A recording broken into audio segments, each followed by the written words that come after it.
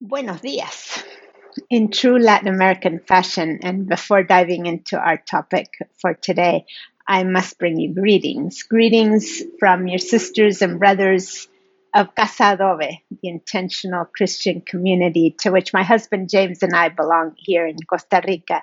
In this community, which includes a refugee family from El Salvador and another one from Venezuela, young women from Brazil and Bolivia who are serving and searching vocation, a Lutheran minister and her teenage son, and a few other people here and there.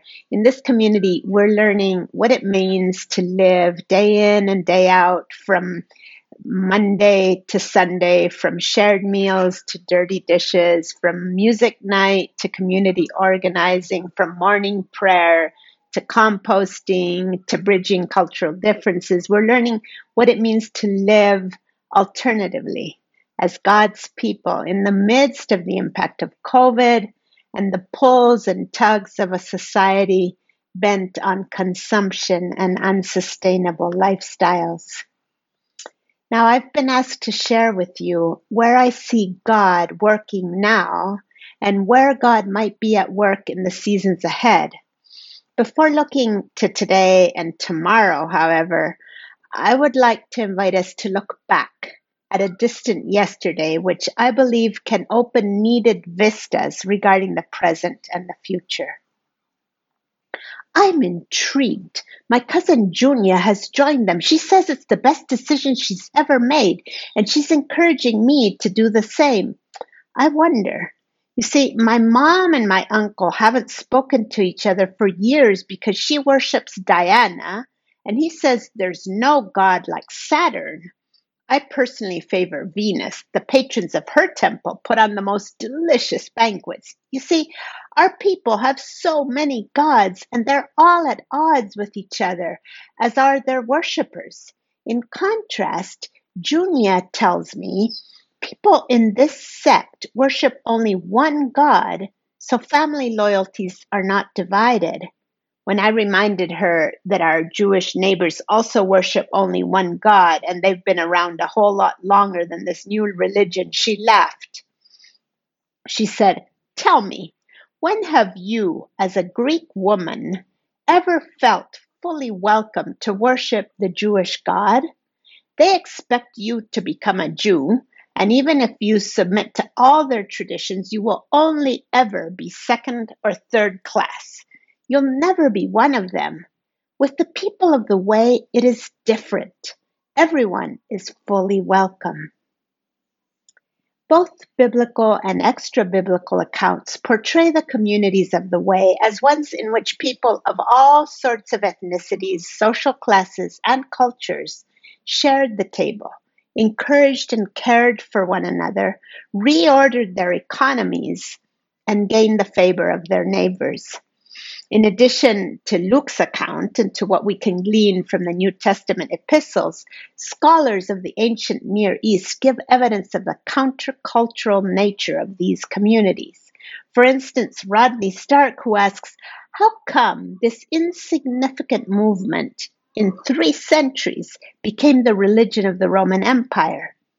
His answer, along with the input of other historians: although there were leaders in the various communities of followers of the way, it was the faithful commitment of the common members that accounts for the growth of those communities.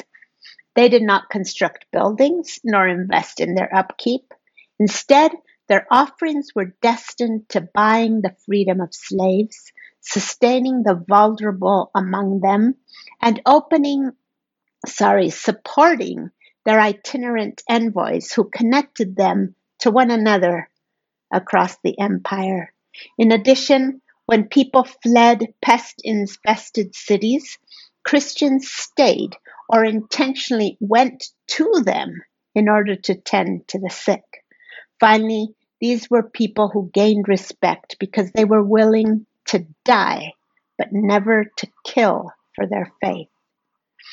Of course, as we know, diversity, inclusion, mutual care, and reordered economy did not come easily.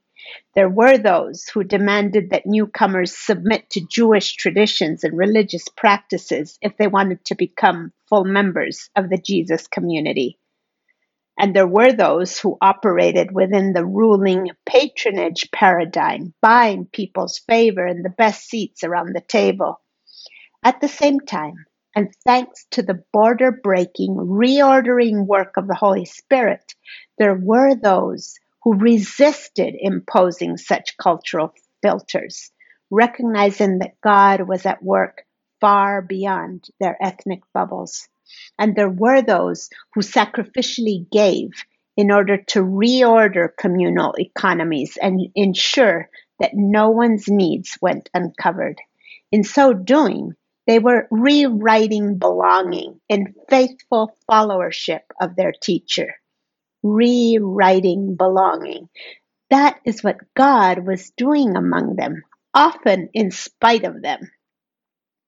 Now, I propose that those church leaders who discerned the need to open the doors wider than their natural tendencies would have them do were reading themselves into a story far larger than themselves, a story that spans wide and deep from creation to recreation.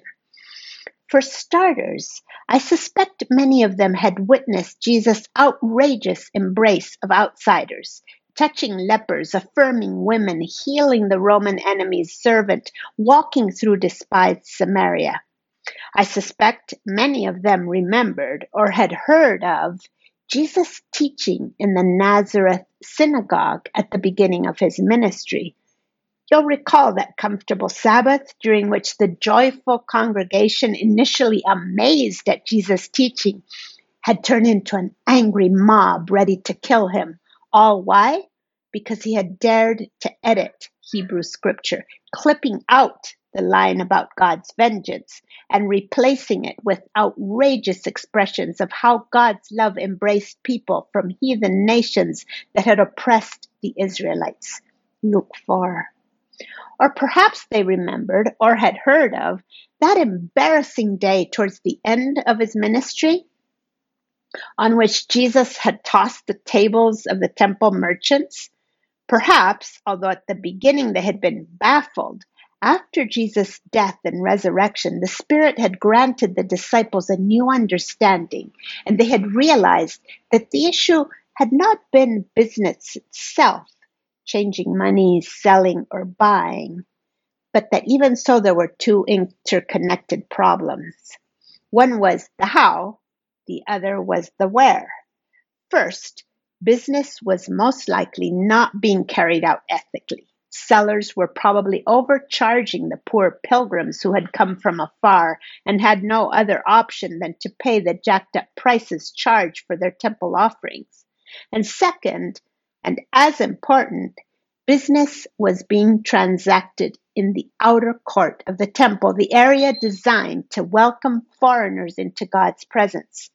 By allowing trade to take place there, the temple leaders were depriving Gentiles of access to worship and belonging. Perhaps these disciples now recognized that Jesus' anger had been directed specifically at the pious religious leaders, those who should have been guaranteeing that business be clean and that the temple be open to all nations, but instead were personally benefiting from the unjust arrangements.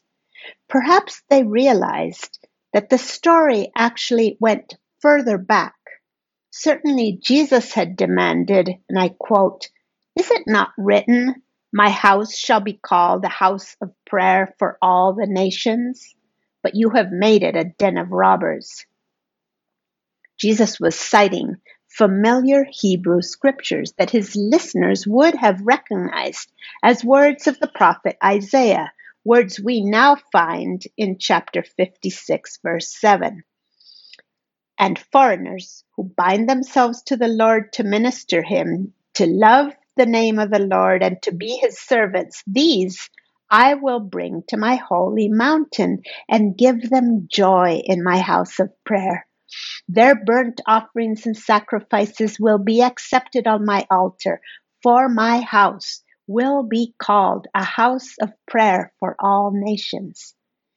By citing this portion of Scripture, Jesus was hearkening back to the law given to the people of Israel, a law that made provision for the welcome and livelihood of foreigners, along with widows and orphans, as special recipients of God's favor. In so doing, he embedded both himself and his followers in a story which had begun far before their time. In his teaching and his actions, his first followers along the dusty roads of relegated Palestine would have heard echoes of the ancient Hebrew law, which included ethical demands like the following in relation to people outside their inner circle, like Leviticus 23:22. When you reap the harvest of your land, do not reap to the very edges of your field or gather the gleanings of your harvest. Do not go over your vineyard a second time or pick up the grapes that have fallen. Leave them for the poor and the foreigner. I am the Lord your God. Could they help but recognize then that following in Jesus' way demanded caring for the sustenance of the people rendered vulnerable by the society of the day? Or Leviticus 19:33, when a foreigner resides among you in your land, do not mistreat them. The foreigner residing among you must be treated as your native born. Love them as yourself, for you were foreigners in Egypt. I am the Lord your God. Could they help but recognize then that following in Jesus' way demanded setting aside discrimination and offering a wholehearted welcome to diverse people? Or Leviticus 19:35. Do not use dishonest standards when measuring length, weight, or quantity. Use honest scales and honest weights. I am the Lord your God who brought you out of Egypt. Could they help but recognize then that following in Jesus' way demanded conducting honest business and leading just economic practices? Finally, Leviticus 24:22. You are to have the same law for the foreigner and the native born. I am the Lord your God. Could they help but recognize then that following in Jesus' way demanded ensuring equal rights and responsibilities in the new body politic to all people, regardless of socioeconomic, ethnic, political status, or place of birth? A quick review of the story into which these first followers wrote themselves. In creation, God had opened up space and filled it with colorful, joyous, beautiful, and diverse forms of life. Through the law, God had made provision to guarantee the dignity and the livelihood of people made vulnerable through loss, deprivation, and humanly constructed borders. When the people strayed, faithful prophets had told the truth, denouncing false readings of reality and calling Israel back to its mission of living out God's good purposes for the whole of creation. Through his life and teaching, Jesus had brought this calling to the forefront. Do not think that I have come to abolish the law or the prophets. I have not come to abolish them, but to fulfill them. Matthew 5:7. Jesus highlighted the purpose of his time on earth in relation to God's law. When Rome and temple elites valued people according to ethnicity, social status, and how much they contributed to the coffers of the empire or the temple, Jesus stepped bold and counterculturally into the prophetic role of an alternative story. Within this story, he could not but clean out the temple. And this is a dimension of the calling he entrusted to his disciples when he was getting ready to hand his ministry over to them. Peace be with you. As the Father has sent me, I am sending you. And with that, he breathed on them and said, receive the Holy Spirit. John 20:21.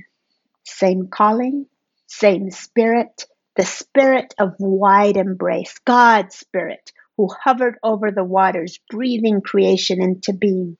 God's Spirit, who inspired and empowered the prophets of old to tear off religious facades and call God's people back to their true calling to be a blessing to those outside their borders.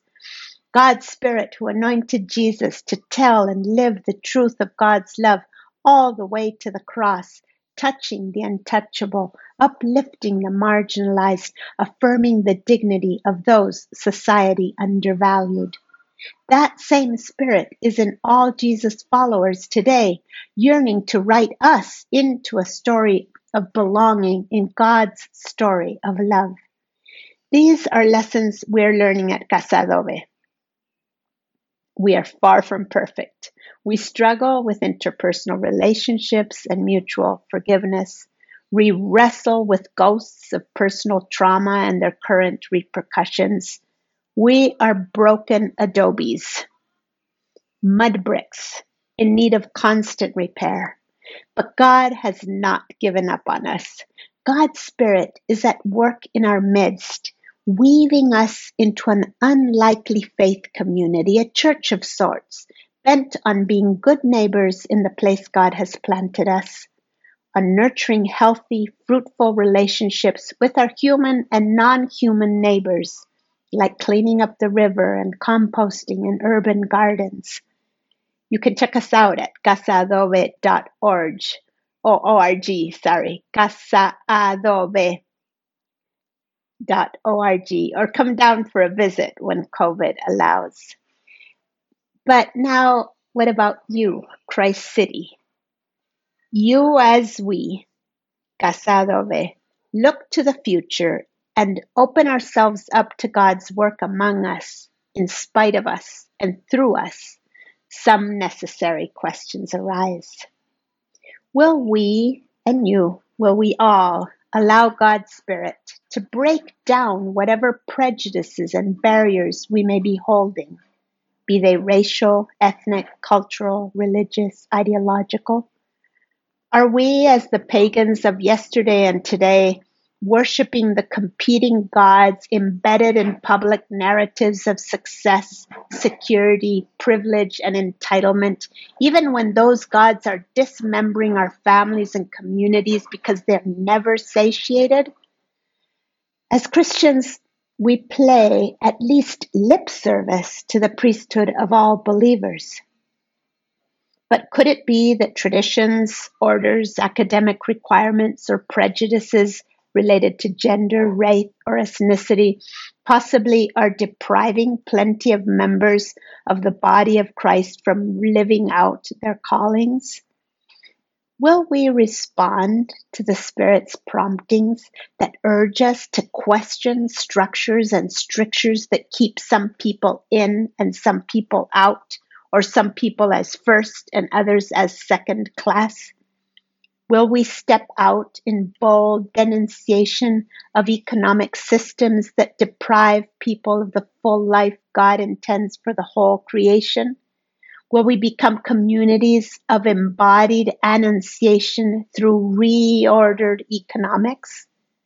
What new modes of being are required so that we, communities and members and friends of Christ Church and Casa Adobe, may step into the story of God's expansive and reordering embrace?